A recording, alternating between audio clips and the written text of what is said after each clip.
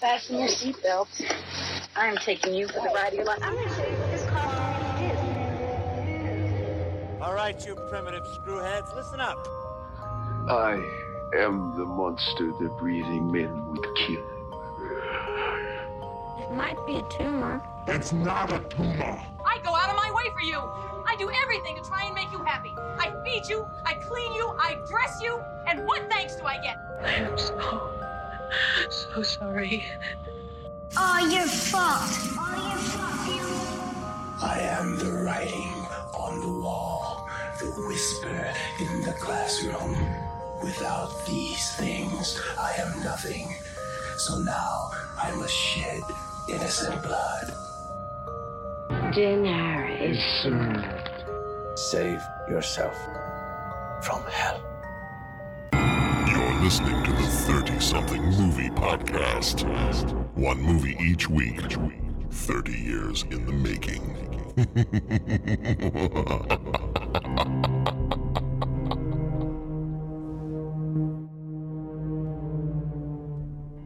Patrick. Well, John, that freaks the bejesus out of me. I'm just saying.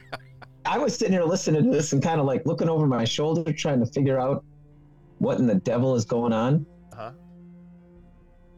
Yeah. What in the devil, indeed.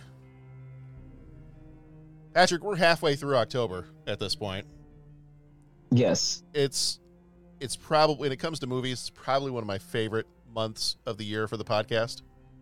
Mm-hmm. So there will probably be a little extra degree of mischievous glee in my voice. Yes. Well, you love this time of year. I do. I really do. I'm super excited. Halloween is one of my favorites. So I've said that before. Yes. Everybody knows that. The only thing I will say about the horror movies that we have available for us in 1993, and I don't want to sell the podcast short because we're going to talk the heck out of these things, not the strongest slate of horror movies. Of 1994, you're saying? 1993, yeah. I really don't think... 1993, yeah. Yeah. Oh, you're getting way ahead of us. I'm way ahead of you. Yeah. I'm way ahead of you, John. Yeah. Well, so you're going to have to fill me in because honestly, most of all horror movies will be a first-time go-around for me. They will be new for you, yeah. Yes. So far this month we've had, and as I was kind of divvying things up, I try to get most of the horror movies into October if I can, or horror adjacent. Right. We really haven't had too many others this year that I would have considered horror movies. Jurassic Park is an adventure movie. It's got horror elements to it, right, but not a horror movie. And just recently we had the Addams Family Values, not really a horror. I mean, definitely Halloween themed kind of movie. The Good Son, you could have considered that maybe like a psychological thriller horror type movie. Otherwise, really what we've got is we've got Nightmare Before Christmas, but I put that in December for us. Okay. And really and truly, the movies we had so far this month, we started the month with Fire in the Sky, the alien abduction one. Then we had, last week, we had Hocus Pocus, which is Halloween, October themed, but not scary at all. A kid's movie. Right. This week we've got Needful Things. And then next week we are doing Judgment Night, not really a horror movie, but that was a request. Podrick, that was his request for this year as part of his Patreon co-executive producer status. And then really the only other one that's really a horror movie is Leprechaun, which we've got at the end of this month. So not the strongest slate of horror movies for this particular year. Yeah.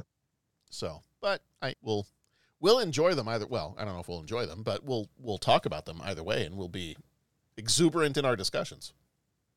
Yes. So. Yes. That's all you can hope for. Yeah. Well, I think we can just dive right onto this one. Speaking of exuberant in our discussions, this movie, and I'll just get ahead of myself just a little bit. This movie was a bit of a strange one because you had texted the rest of us, I think it was a couple of days ago, and you're like, okay, guys, just set me straight here. Is this a comedy? And I jokingly told you it was because at moments it's kind of hard to tell. Yes. Yeah. It works as a comedy. It doesn't know, it doesn't know how funny it is. Yeah. I guess. And there was a lot of stuff that I was like, laugh out loud. Yeah. Like just some of the ways they delivered the lines and everything. I'm like, this is pretty funny. Yeah. Like I was laughing out loud. Yeah. And then moments where you're not supposed to laugh out loud. Yeah, I guess not. Really no. think, and I know I'm getting ahead of us here. I don't really think there's a moment when a kid in the movie has got a gun to his own head, and he says the line, "You better watch out, I'll get the stuff on you." And I kind of laughed at that. It was like, wait, who would say that? Yeah, so I'm just going to quote one of your favorite movies to quote John, and I'm sorry, yeah. I'm gonna set you off here, but this is how I feel. Yeah. Okay. Dick, I tried to cover for you because I thought you were a bit crazy. Turns out you're not crazy. You're just mean. And this is only radio. Mm-hmm. And that's kind of what I feel about this movie. Okay, I tried to cover for it because it was a little crazy, but it's just not crazy. It's just mean. Mm-hmm. And so I don't want to. I'm really trying to not be the yum yucker. Yeah. But I don't know. The Yum Yucker, which I think was a really good late 80s horror movie. Yeah, exactly. Yeah. Well, I suppose we need to quote unquote get into it. But yeah, this one was a struggle because I really didn't know. I didn't know how to categorize this one. Yeah. We'll get into it because oddly enough, as I'm watching this movie, and this was a first time watch for me too, as I'm watching this movie, I'm having the same reaction you are up to a certain point. And then when it gets to a certain point in the movie, I was like, well, thank you. Finally, we're getting to what I thought this movie was going to be, the right. vibe of this movie was going to be. And then, yeah, but it took a while to get there. And then it was a little bit of a jarring, like wait a minute, did I actually accidentally switch over to another movie? Well, right. And honestly, so I do have good things to say about it once we get towards the end of the movie. Yeah. And honestly, Gremlins was like that. I mean, there was some stuff in Gremlins that was kind of like laugh out loud, but you felt bad for it, and it was dark and all this kind of stuff. But yeah, I don't know. We shall it shall unfold. We'll talk. We'll talk. Yeah. All right. Well, this one came out August 27th, 1993, rated R with a runtime of 2 hours, directed by Fraser, maybe Fraser, there's no I in there, Fraser C. Heston, who was the baby in the Ten Commandments, baby Moses, and is the son of Charlton Heston. Oh, and he was the director? And he was the director. Typically directed movies that his father was also in. This is one of, I think, only 2 movies that he directed that his father was not also in. Interesting. He directed Treasure Island and Alaska. Writers for this one were Stephen King, who wrote the novel, and W.D. Richter, who wrote the screenplay. Stephen King, of course, did Carrie, The Shining, a lot of other things. Richter did Invasion of the Body Snatchers and The Adventures of Buckaroo Banzai Across the Eighth Dimension. Producers were Jack Cummings and W.D. Richter. Cummings did Alaska and City Slickers 2. Richter did Adventures of Buckaroo Banzai Across the Eighth Dimension and Stealth. Composer was Patrick Doyle, who did Harry Potter and the Goblet of Fire and Thor. Cinematographer was Tony Westman, who did Snow Dogs and Killer Image. Editor was Rob Cobran, who did The Execution of Raymond Graham and Alaska. Production company was Castle Rock Entertainment. Budget was approximately $25 million. Box office was $15.2 million. Cinema Score gives it a B-, and Flickmetrics gives it a 53%. Max von Sydow, who died in 2020, was Leland Gaunt. He was in The Exorcist and The Seventh Seal. And Judge Dredd. I mean, because no one wants to forget that classic. Ed Harris played Sheriff Alan Pangborn. He was in The Truman Show and A Beautiful Mind. Bonnie Bedelia played Polly Chalmers. She was in Die Hard and Die Hard 2. Amanda Plummer was Nettie Cobb. She was in Pulp Fiction and The Fisher King. J.T. Walsh, who died in 1998, played Danforth Keaton III. He was in A Few Good Men and Good Morning Vietnam. Actually, the quote that you mentioned earlier featured J.T. Walsh as the subject of the quote. Ray McKinnon was Deputy Norris Ridgwick. He was in The Blind Side and Mud. Duncan Fraser was Hugh Priest. He was in Alive and The Fly 2. And Valerie Bromfield was Wilma Wadlowski-Jerzyk. She was in Mr. Mom and Funny Farm.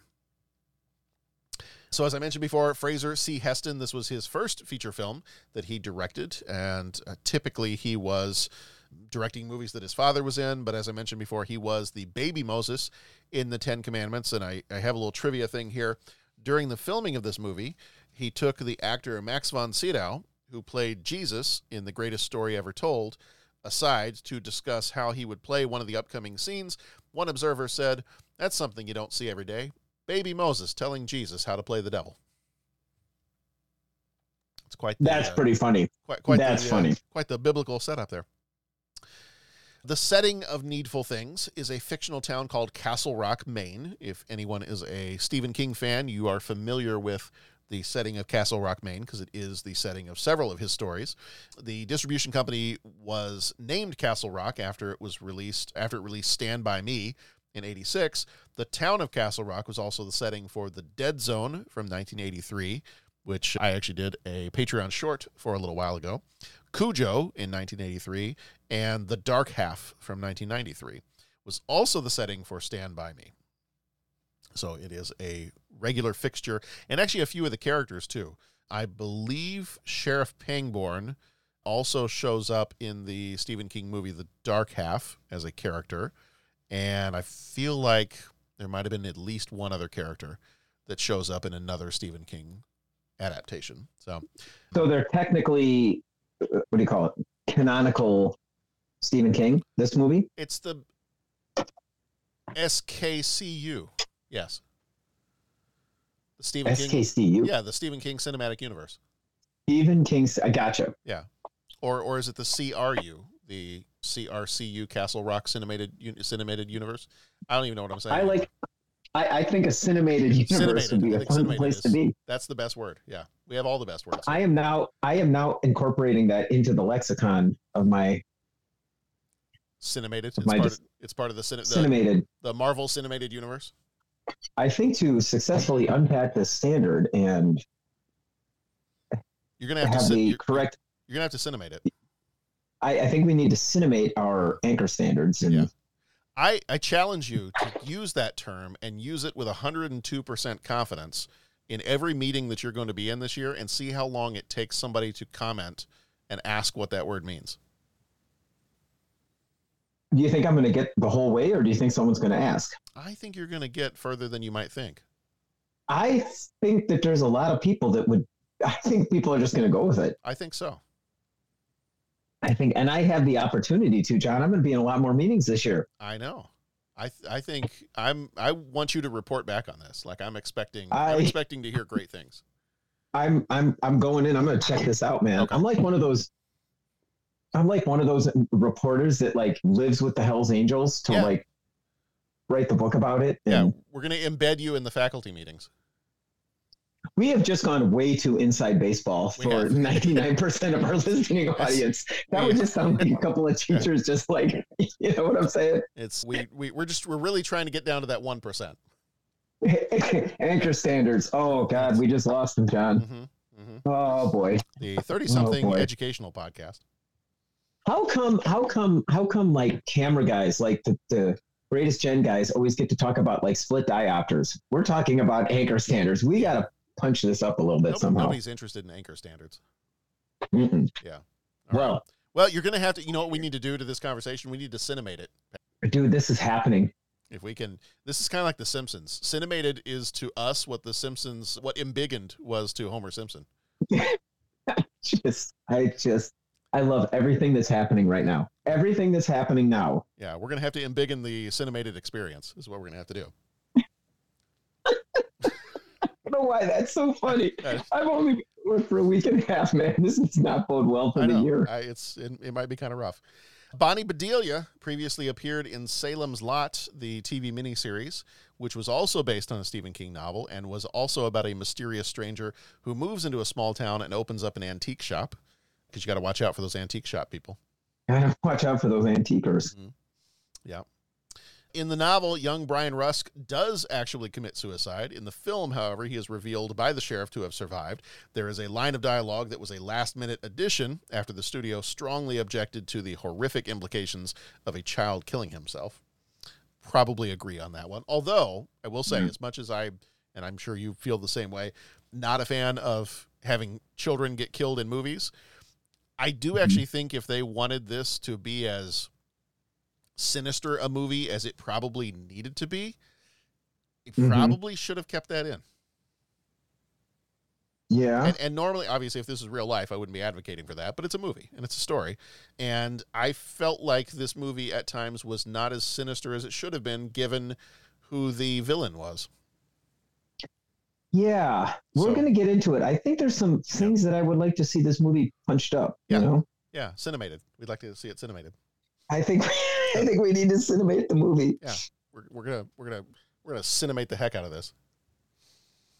All right. In a quiet town, darkness descends as a small store hides a sinister secret. Desires turn deadly, and the evil must be exposed before it consumes everyone. Be careful what you wish for in Needful Things.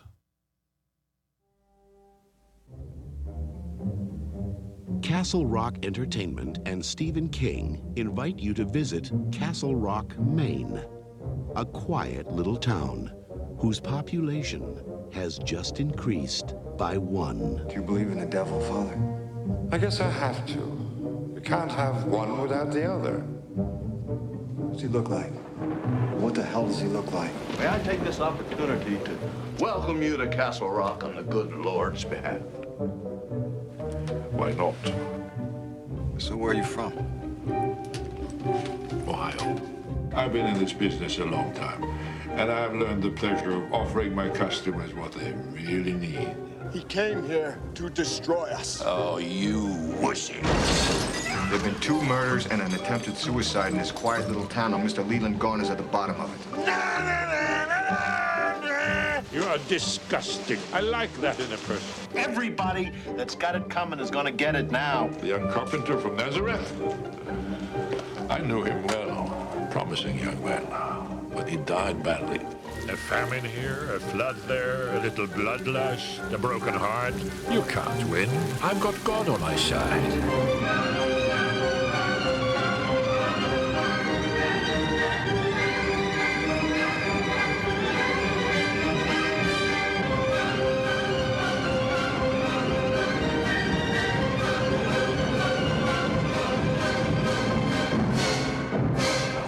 Fun now. How is it going? I killed my wife. Is that wrong? Hey, these things happen. For this one, we've got 10 major moments. This breaks down the plot into the major events as they happened. So if you haven't seen this in a while, or if you haven't seen it and you're not going to go watch it, we always recommend that you go watch the movie first and then come on back. But if you are not going to go watch it and you just need a quick overview of the plot of this one, we'll walk you through with these 10 major moments. So starting with one of the first major moments, Gaunt's arrival. Leland Gaunt, which is a great name for a villain like this. It just, the name kind of just oozes evil. Just kind of oozes some kind of like slimy creepiness. Yeah. And anybody that's read Harry Potter, well, giveaways, but know that Gaunt is a name that is prevalent in there as well. Yes. Yeah. So, yeah. And just a shout out for I cannot think of I can't think of the name of that tune, so I'm embarrassed, but it's just amazing. Yeah. It's an amazing piece. Yeah. That's not Night on Bald Mountain, is it? No, it's In the Hall of the King. Hall of the King, Hall of the Mountain King. Yeah. Yeah, by Grieg. Yes. I was on kind of the right track. Ish. Yes, we got there. I mean, it took a while, but much like this movie, it took a while, but we got there. It took a while, but it got there. And Leland Gaunt is just, so great introduction, man. We said this movie wasn't going to take long. And you're at the first major moment, and I'm interrupting. But yes. So he arrives in Castle Rock, Maine, and opens Needful Things, an antique store selling items with special significance and often supernatural abilities. His demands for payment include money and favors. Brian Rusk is a kid that comes into the store, and he becomes Gaunt's first customer, buying a rare baseball card, a signed Mickey Mantle card, which somehow is signed to him, to my friend Brian. And so in exchange, I think he paid, was it like 95 cents? And then the rest of his payment was that he had to play a prank on his neighbor, which then sets off kind of a series of escalating vendettas against each other as everybody in the town has got something that they're kind of mad at somebody else for. And this is the first knocking over of the first domino that is going to set off a bunch of these different people. Keaton, Danforth Keaton, a corrupt boat salesman, is blackmailed and in debt. Gaunt offers him a toy racehorse that predicts horse races, promising Keaton a way to recoup his stolen money.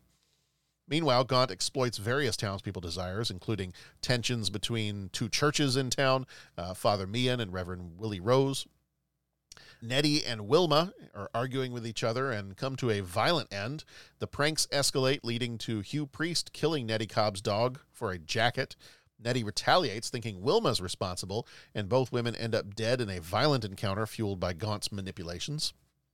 Gaunt gives Alan's fiancée, Polly Chalmers, a necklace that cures her arthritis, further ensnaring her under his influence, and after a failed attempt to pry it open, she's seduced by Gaunt and tricked into believing that Alan is corrupt. After realizing his actions led to Wilma and Nettie's deaths, a guilt-ridden Brian attempts suicide. Sheriff Allen saves him and begins to suspect Gaunt's true nature. Paranoia and anger spread throughout the town. Gaunt sells weapons, encouraging violence. Father Meehan believes Reverend Rose attacked the Catholic Church, and a riot ensues with Gaunt watching gleefully from the side. After killing his wife in a paranoid rage, Keaton is manipulated further by Gaunt. With explosives strapped to himself, he becomes a live threat during the town's riot. In a climactic confrontation, Alan manages to convince the townspeople of Gaunt's manipulations. They stop fighting and confess their pranks to each other. Keaton, in a final act of defiance against Gaunt's taunts, that's a fun one, blows up the Needful Things store. Emerging unharmed from the explosion, Gaunt hints at future malevolence and departs Castle Rock, leaving devastation in his wake and moving on to the next town. Those are your 10 major moments. And now it's time for some deep thoughts. But these are creepy deep thoughts because it's October, and that's what we do here.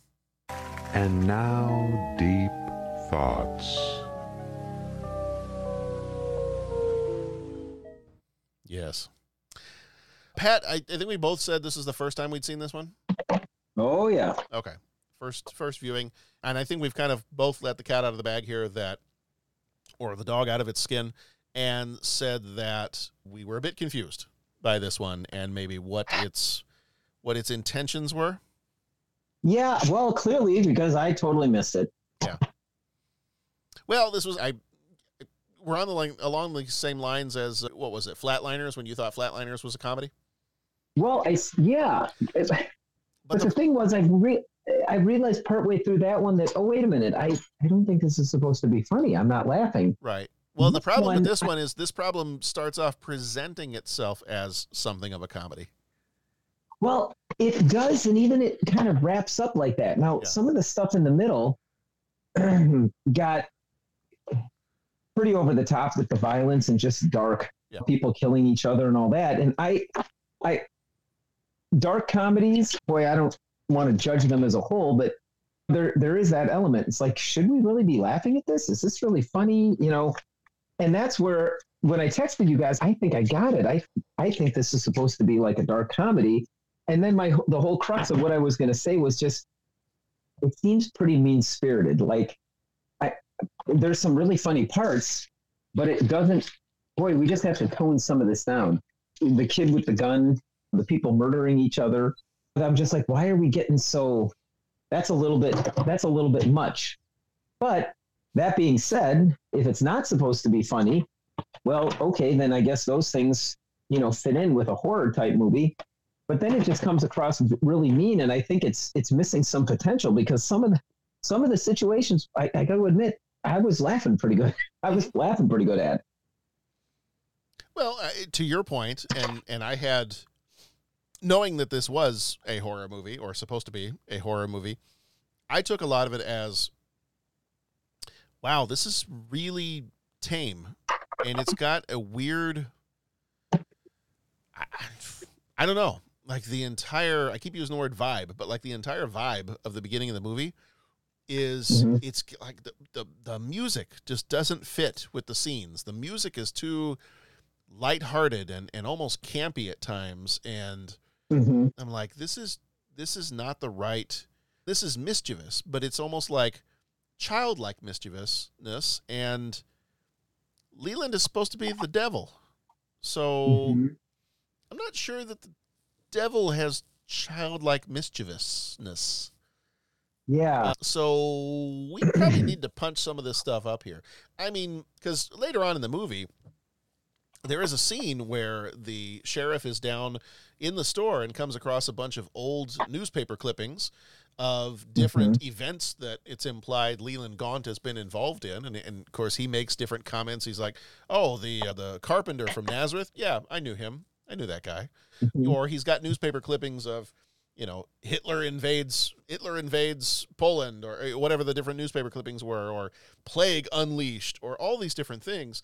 And once we get to that point in the movie, like at that point, I'm like, okay, if that's who this character is, then we are ramping this up appropriately. But why did it have to take this long to get to this point? Because I didn't get the sense of what I wanted to feel from this movie was a sense of creeping dread throughout the entire thing. And I didn't feel like it was creeping dread. I felt like it was maybe the kids from the Sandlot that were playing pranks on people. Yeah. And that's where, I mean, and I'm going to come at it from the other direction. And I guess I would have liked something more like Gremlins with a little bit of tongue-in-cheek, kind of humor in there, because I think that could have, I think that could have worked a little bit more with the lightheartedness. And I'd almost say back down some of the language, back down some of the violence, back down. Yeah, and I think it would have, and like I said, I'm coming at it from the other perspective. One thing, and I don't know if you're exactly saying this, but one thing that hit me, and with what you are saying, it kind of makes me double down on it. I wish they would have explained Leland Gaunt more. I wish they would have just you would have known what his motivations are, the why of he was doing his thing. I mean, I guess if you wanted to keep it mysterious, okay, but like you realize right away, okay, he's selling people, and then I was this is probably the devil trying to, get people's souls and all this kind of thing. Like even I figured that out within a couple of minutes of watching the movie. So it's not some big secret, that is keeping the audiences strung along, a la Devil's Advocate. Yeah. Right. So then explain his backstory more, or explain that character's backstory within the context of this world.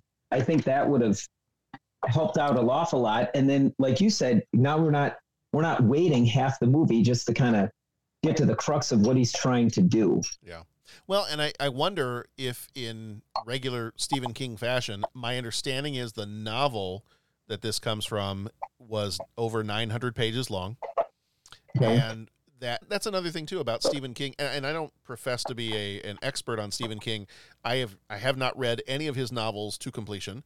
My son has read several of them, but I have not read any of them. And I've seen quite a few of his movies, but what I know, just as a casual viewer of Stephen King movies, what I know is that they're really hit or miss when it comes to adapting Stephen King stories to film or to videotape, okay, because there are some really good ones. I mean, there's Shawshank Redemption, there's Misery, I even enjoyed Pet Sematary. I know that there's several. The Green Mile was another really good one. One of the things I think Stephen King does well, which maybe it's harder to translate that into film, is while he's considered a horror writer, I really think that where most of his stories shine are when the horror is more of a kind of what I mentioned before, kind of like a sense of creeping psychological dread. When it's more and I believe he's probably said this, that really the villain in most of his stories He really views it more as the horrible things that people do to each other. Okay. You know, if there are I'm down with monsters, that. if there are monsters in his stories, it will be the people. It won't be an actual monster. You know, unlike if it's other than like a movie like It, where clearly there is a monster, or Cujo, where there is a monster. But I think that's in his writing.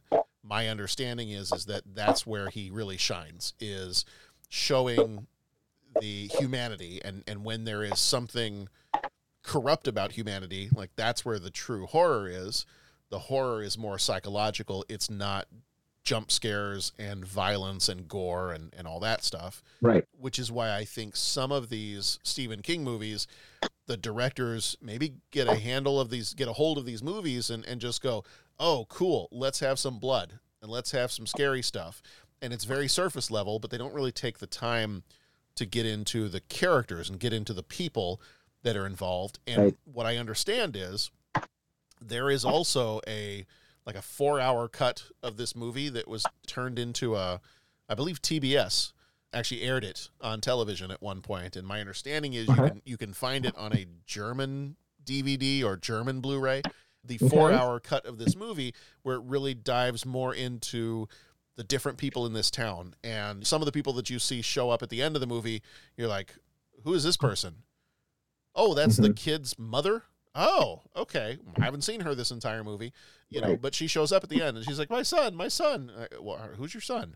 And so I think my understanding is the 4-hour version of this really does dive into that more. I don't know if it dives more into Leland Gaunt and kind of his thing, or if it's more into the townspeople and kind of their interactions with each other. But my guess is that if that's the case, maybe that would have been more of what I was hoping for in this movie.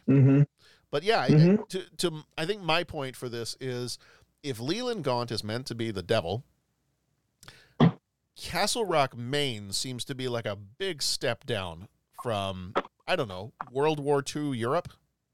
I mean, it seems like if he's on vacation for a bit, then maybe this is how he relaxes. Right. But otherwise, I'm like, so the devil is going to open up a antique thrift shop and sell trinkets and get people to throw turkey poop on somebody's laundry.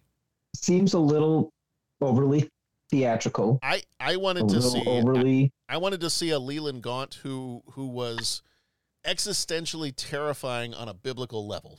If he's supposed to be the devil, I wanted to see that's who he is. He's the devil. So I wanted to see more along those lines, you know, because you can't spell antique curio thrift shop without Antichrist. So I wanted to see more along those lines. And I wanted to see what it made me think of was, I'm watching this and I'm going, okay, Max von Sydow, he's a great actor. You know, he's doing a great job with this. You know, he was one of the strongest parts of this movie. Exactly. He's charming when he needs to be charming. He's creepy when he needs to be creepy. But all in all, I'm watching this and I'm going, the character, whenever it was, spoiler alert for the movie Fallen, if you haven't seen that one, whenever the demon takes over somebody's body in Fallen, man, is that creepy. And every actor who has to portray that demon that hops from body to body does an amazing job of getting across kind of the creepiness and the confidence and just the charm of that character. Also, you probably haven't seen this one, but there was a movie series called The Prophecy, and Christopher Walken played a great character in that one. He was supposed to be a version of the angel Gabriel, I believe, who had actually decided to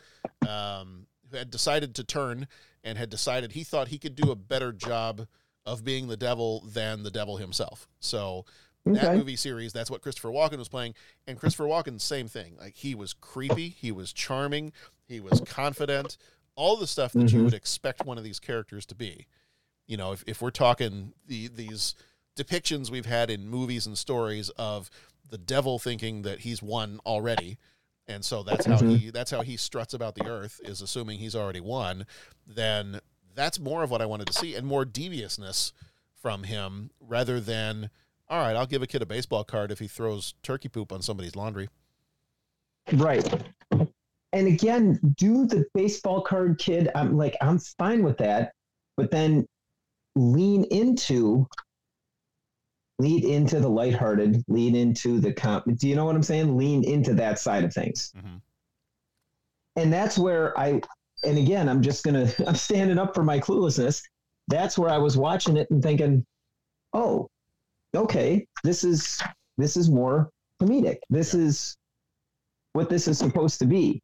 Because there were scenes that, like I said, were humorous. And I hear what you're saying. Yeah, you could make this terrifying, but that's just the thing is they didn't lean into either way. It just kind of, it never got above its base level. Yeah. And again, I haven't seen the longer cut of the movie, but in the cut of the movie that we watched, there were things that I was like, that's a completely missed opportunity, because for example, the scene where Leland, kind of seduces Polly.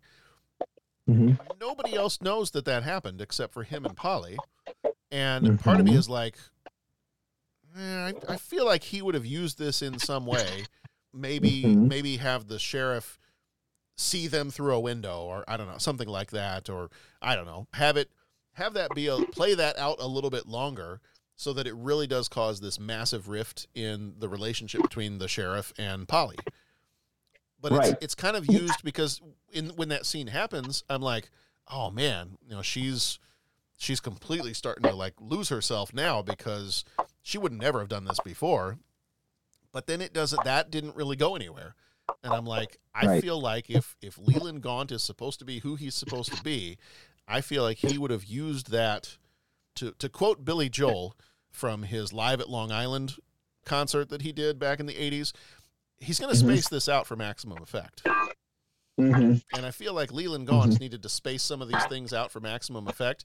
And in the like, it's not even the middle of the movie, but like from the maybe 60% of the movie to maybe like the 90% point of the movie, that's the part of the movie where I'm like, all right, okay, this is feeling a little bit more like an apocalyptic John Carpenter movie or something like that. Mm-hmm. Like I'm getting into this. This is what I was kind of expecting for the rest of this.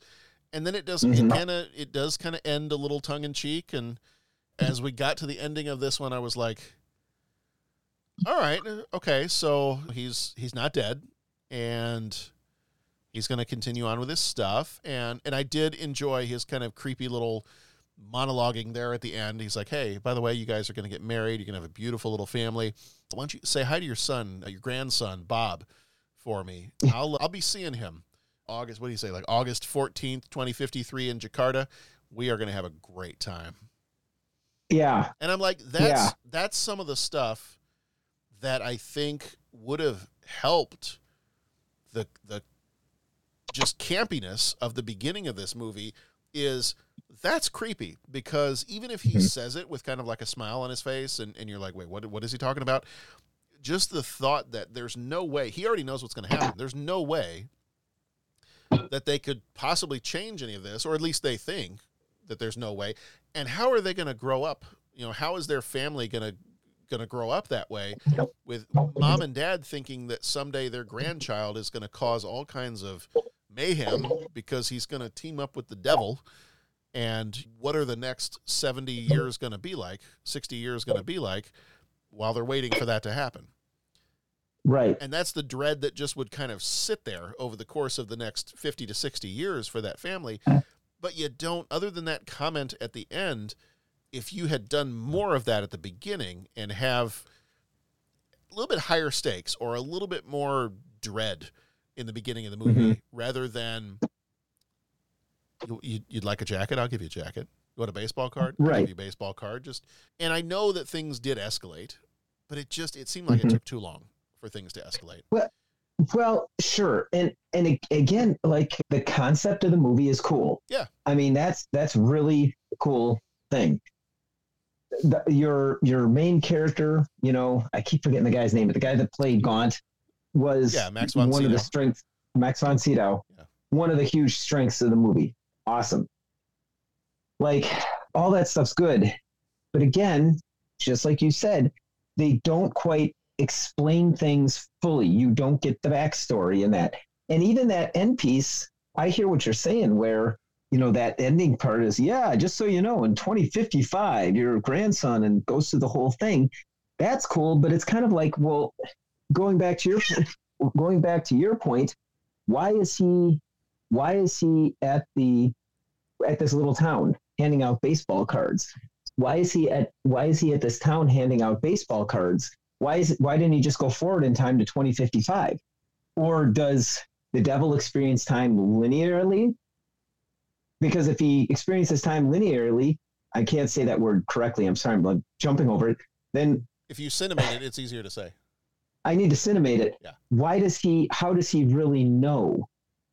You know, and if he doesn't experience time linearly, then okay, we're like the wormhole aliens in Deep Space Nine. Well, okay, but then explore that whole piece, right? Like if he's all knowing, do you get what I'm saying? It's just, it's, I think you just got to explain it more. Yeah. And it'll be more fascinating. Yeah, I think I would have liked to have seen. I would have liked the antique store to also maybe be a little creepier. Yeah.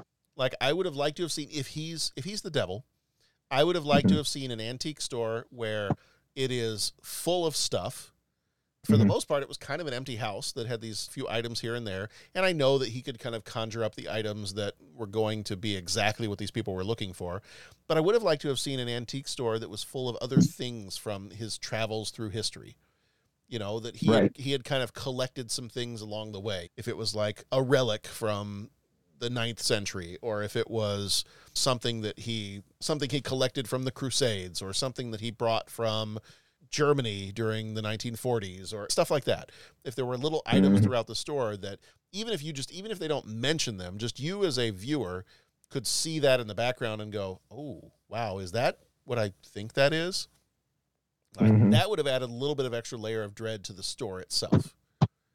Yeah, I didn't expect, I knew it was a Stephen King movie, so I wasn't expecting like terrifying monsters, or I wasn't expecting jump scares, or I wasn't expecting things like that, but I did expect a little bit more creeping dread and just a sense of uneasiness about this movie.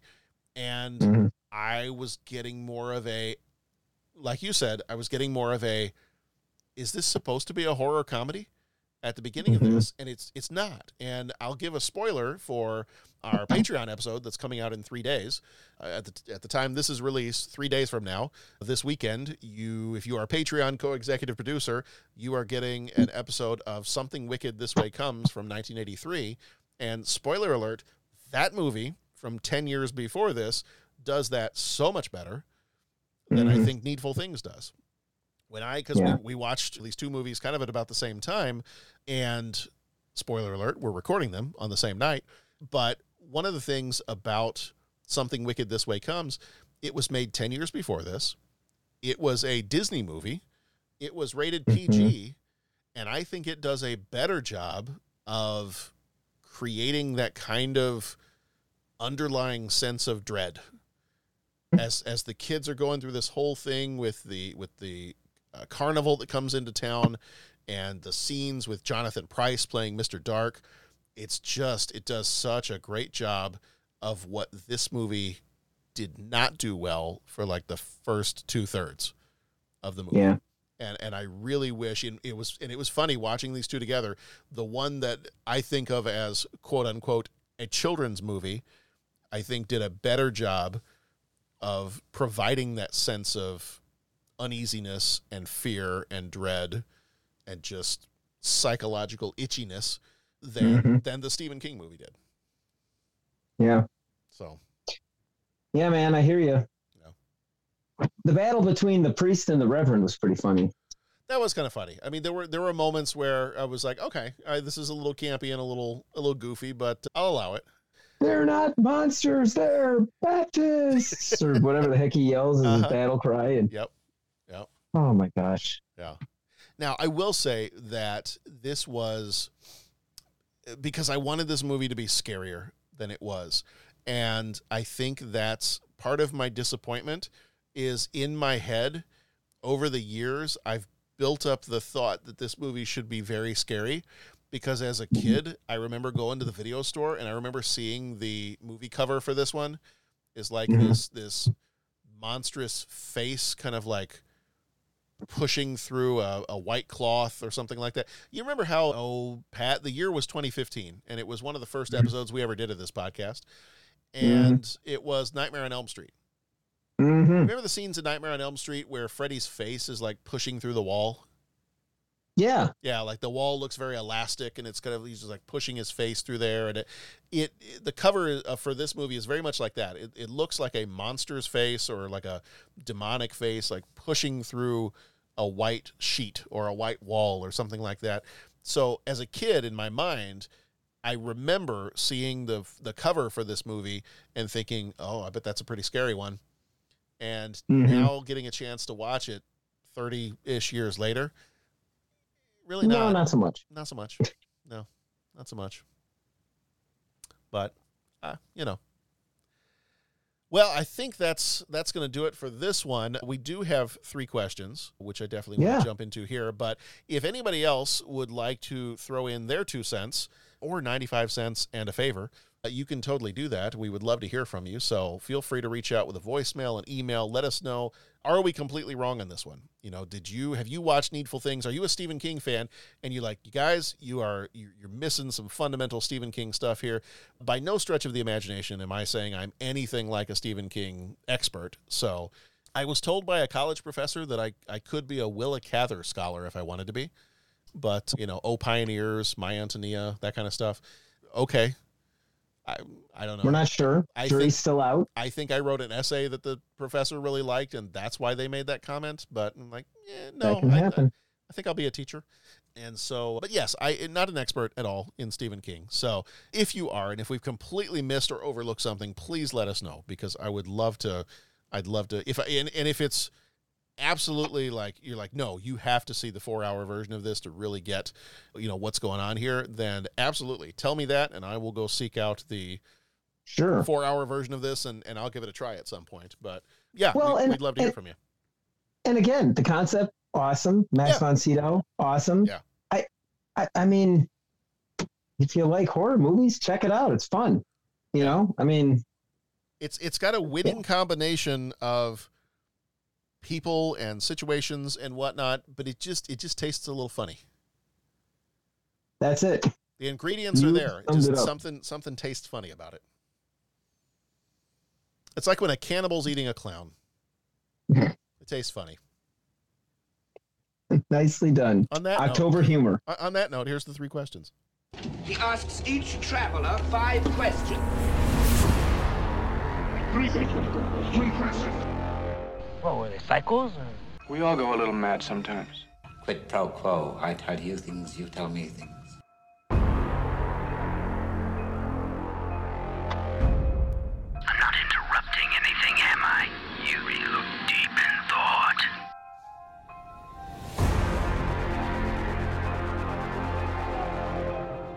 So I'll ask you the questions and then we'll see. John, I don't know if I'm scared for the 3 questions now or I'm just really excited. That was an exciting 3 questions opening. You should be scared.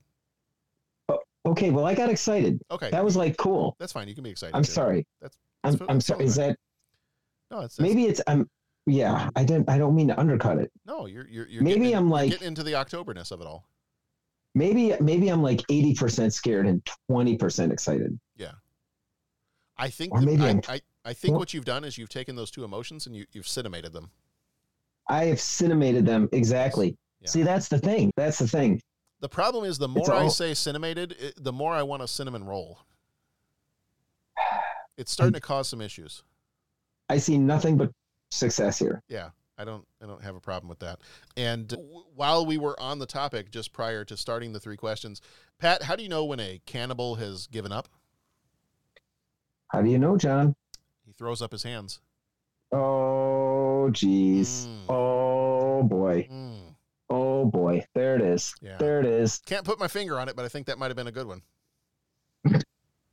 Hands down. Anyway, question number 1, favorite or most unique thing you've ever bought at an antique store or garage sale? Are you a garage sailor, Pat? Nope. No? Are you an antiquer? No.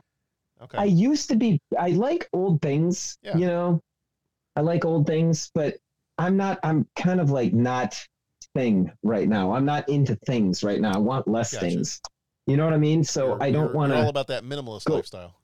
Yeah, I don't want to go around and get other people's old things. Yeah. But I suppose if you find like a rare book that's, oh man, check that out. We found that book or something like that. Back in the day when I was a kid and had very little disposable income and the parents were kind of very limiting in terms of what video game systems you could get. Mm-hmm. And you'd go to the store or the garage sale, and someone was selling their old Commodore 64 games. Oh yeah.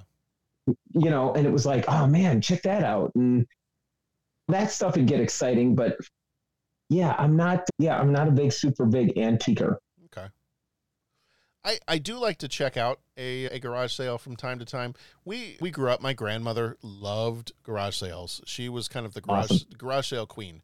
And so anytime if I was going over to her house to kind of hang out with her and my grandpa for a weekend for like a Saturday morning or something like that, she was always like, let's get in the car, let's go to some garage sales. So we were constantly doing that kind of stuff. So I grew up doing that. We grew up actually putting on a garage sale a couple times a year just to kind of get rid of stuff. Like we had a huge family garage sale where everybody in the family would drop their stuff off at somebody's house, and we would actually host the garage sale and sell it there. So that was always kind of a big deal in my family. I do enjoy a good antique store or a good flea market or something like that. Sure. You know, we hit up it actually made us feel a little old because when we think of flea markets, you think of like, yeah, this is like old stuff and antique type stuff. And when we were just recently on vacation in Boston, there was a day when the weather was just absolutely terrible. So we kind of had to scrap some of our plans and head indoors. And we realized we were not that far away from a massive flea market that was in Massachusetts. Very cool. And so we decided to go stop over at this flea market. And we go inside, and the flea market, nearly every stall is geared towards, let's say, 80s and 90s paraphernalia. Well, that's a win-win right there. I mean, it was awesome, but at the same time, I was like, I feel like flea markets were for older things. What are we saying when the flea market is mostly filled with He-Man toys and Star Wars figures? Yeah, and WrestleMania 2 VHS tapes. I think the truth, John, is that we are the old things. Pat, I don't accept that. I think the truth is out there, and I agree, man. And I want to believe that there's something different. I understand. Yeah. But do you know how old the original Toy Story movie is? Pat, we're not going to talk about that. Yeah, I know. Yeah. I know, John. So favorite or most unique thing that I have bought at an antique store, garage sale, flea market, swap meet type thing? You know, honestly, I don't know. As a kid, I would always pick up like Star Wars toys and Ninja Turtle toys and stuff like that at a garage sale. One time, I think I was able to score like a brand new bike that had barely been used at a garage sale. I am always up for finding a garage sale where somebody is selling some comic books and they have no clue what they've got. You know, sometimes you'll hit up a garage sale and they will have a decent selection of vinyl records. Yeah, and even just recently we headed over to the Volo Antique Mall. That's over there by where for those that are not from this area, there is the Volo Auto Museum, which is very awesome. They have the antique mall over there. I did find several spots that had some items of movie interest that John was interested in, so I did check out a few things there. You know, if I ever am able to score anything Star Wars or Rocketeer or anything like that, like I'm always on the lookout for the future ex Mrs. Malcolm. I can't think of anything specific. Although I was at a store not too long ago. It wasn't actually a flea market or antique store, garage sale, anything like that, but it was a store that was selling old toys. And the most fun thing that I think I've seen recently is I have a photograph of myself at age 3 where I'm holding up 3 fingers in each hand to indicate it is my 3rd birthday. And right. My birthday cake is right in front of me. And on the birthday cake are they're laying flat on the cake. So they're not standing up vertically. They're laying flat on the surface of the cake, were these cake toppers of Darth Vader and a stormtrooper. Right. And I happened to be, and they were not action figures. So they were like specific to, they were this cake topper. That's exactly what they were supposed to be. And I was in a toy store, a vintage toy store recently, and I happened to spot those cake toppers. And I was like, that is amazing. I have not seen those since December of 1983. Right. You know, this It's been a while. This is amazing. Like this is pretty cool. Do I want to pay I don't remember, they were like $30 or $40. Like, do I need to pay the $30 or $40 to relive my childhood? No, but I got to see them, and that's cool. Yeah. So that's fine. It's cool that they're still floating around. Yeah. Yeah. So anything specific? No, not necessarily, but if I can ever find a fun comic or, like you mentioned, a book or something like that, that's always fun stuff. Or a record, if there's a good record somewhere. Sure. Question number 2. Leland Gaunt kept his shop bell hanging from the rearview mirror in his car. So do you have anything hanging in your car in that spot? Or if no, what would you hang there? I got nothing, and I'm not big on the hanging of things in the car. But I mean, I suppose if I was doing like an old street rod or something, I'd have the fuzzy dice hanging. Would you? I kind of figured you might do the fuzzy dice.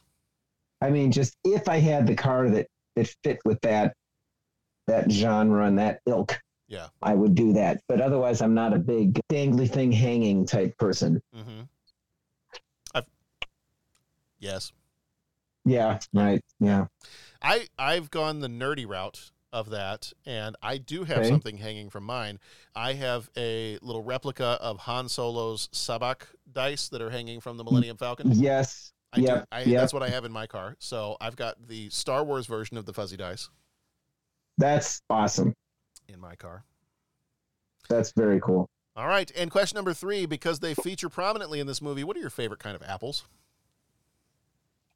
Granny Smiths are my absolute favorite.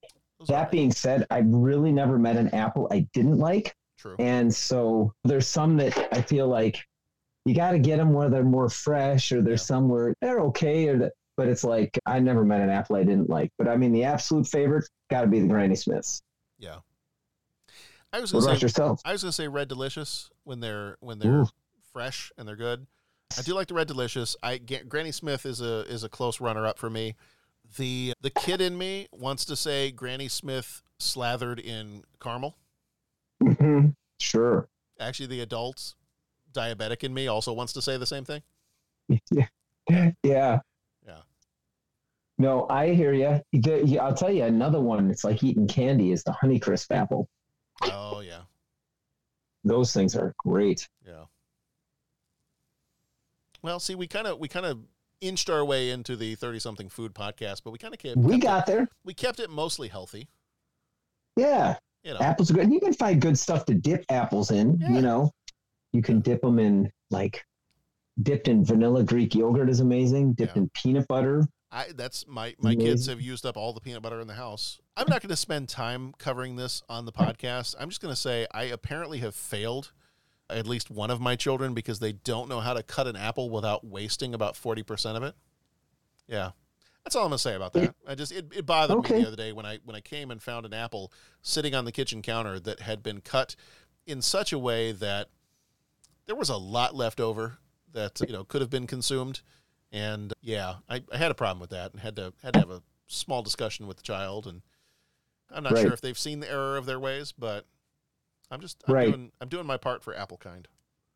That's what you got to do. Yeah. I'll tell you this. I had a student teacher one time that told me he'd read this article about the proper way to eat an apple. Oh yeah. And you don't eat around the sides. You eat it from the top down, like where the stem is coming out. You turn it and bite into that area. And if you eat it from the top down and you do it right, the only thing left over should be a little tiny bit that holds the seeds and the stem. Huh. That you get like 40 to 50% more apple by eating it that way. and I've tried it a couple times, man. I'm not kidding you. You get more apple out of it. It's pretty awesome. So you pull the stem out of the apple. Nope, you just start eating towards the stem, and you kind of bite around it. Oh, okay. Eventually, the stem just kind of doesn't have anything to hold on to it, and it disappears. Or not disappears, but it like you just throw that to the side. And you keep eating down, and I think you can get towards the core a lot easier, just the way the apple comes apart. And so all that stuff that kind of circles this core, you get to eat that. And basically, if you do it right, the only thing you're left with is the little bit of the core in the middle. You go all the way to the bottom and done. And like you've just increased your apple amount by 30 to 40%. So the more, I guess. There it is, man. Well, I think we've learned a lot here tonight. I think we've learned that you don't shop in the devil's antique store. Yeah, it's to be avoided. Yeah, maybe you just don't raise turkeys. Yeah. You know, and don't, no matter what your religion is, don't try to kill each other. I think that's a key point, especially trying to stab each other with the weather vanes from your church or the crosses that are atop the, A little excessive. Yeah, that might be a little excessive. You know, we should probably try to have discussions that are, you know, ecumenical in nature and not murderous. And we've learned how to eat an apple. Yeah, that's the important one right there. That might be the most important thing we've learned tonight. So, Pat, I'm glad I was here for this. John, I'm glad I was here for this. It was an informative thing and a fun movie. Yeah. I mean, we got to give the movie some props, right? Like, if it wasn't a fun movie, we wouldn't have this much discussion. We wouldn't be talking about it. So, yeah. I don't know if that's true or not, but I'm going with it. It was fine. It was a fun movie. Yeah. I mean, there were things I would have wished it had done a little differently, but you know, overall a fun movie. I think it cinemated itself well. There was much cinemation happening. Yeah.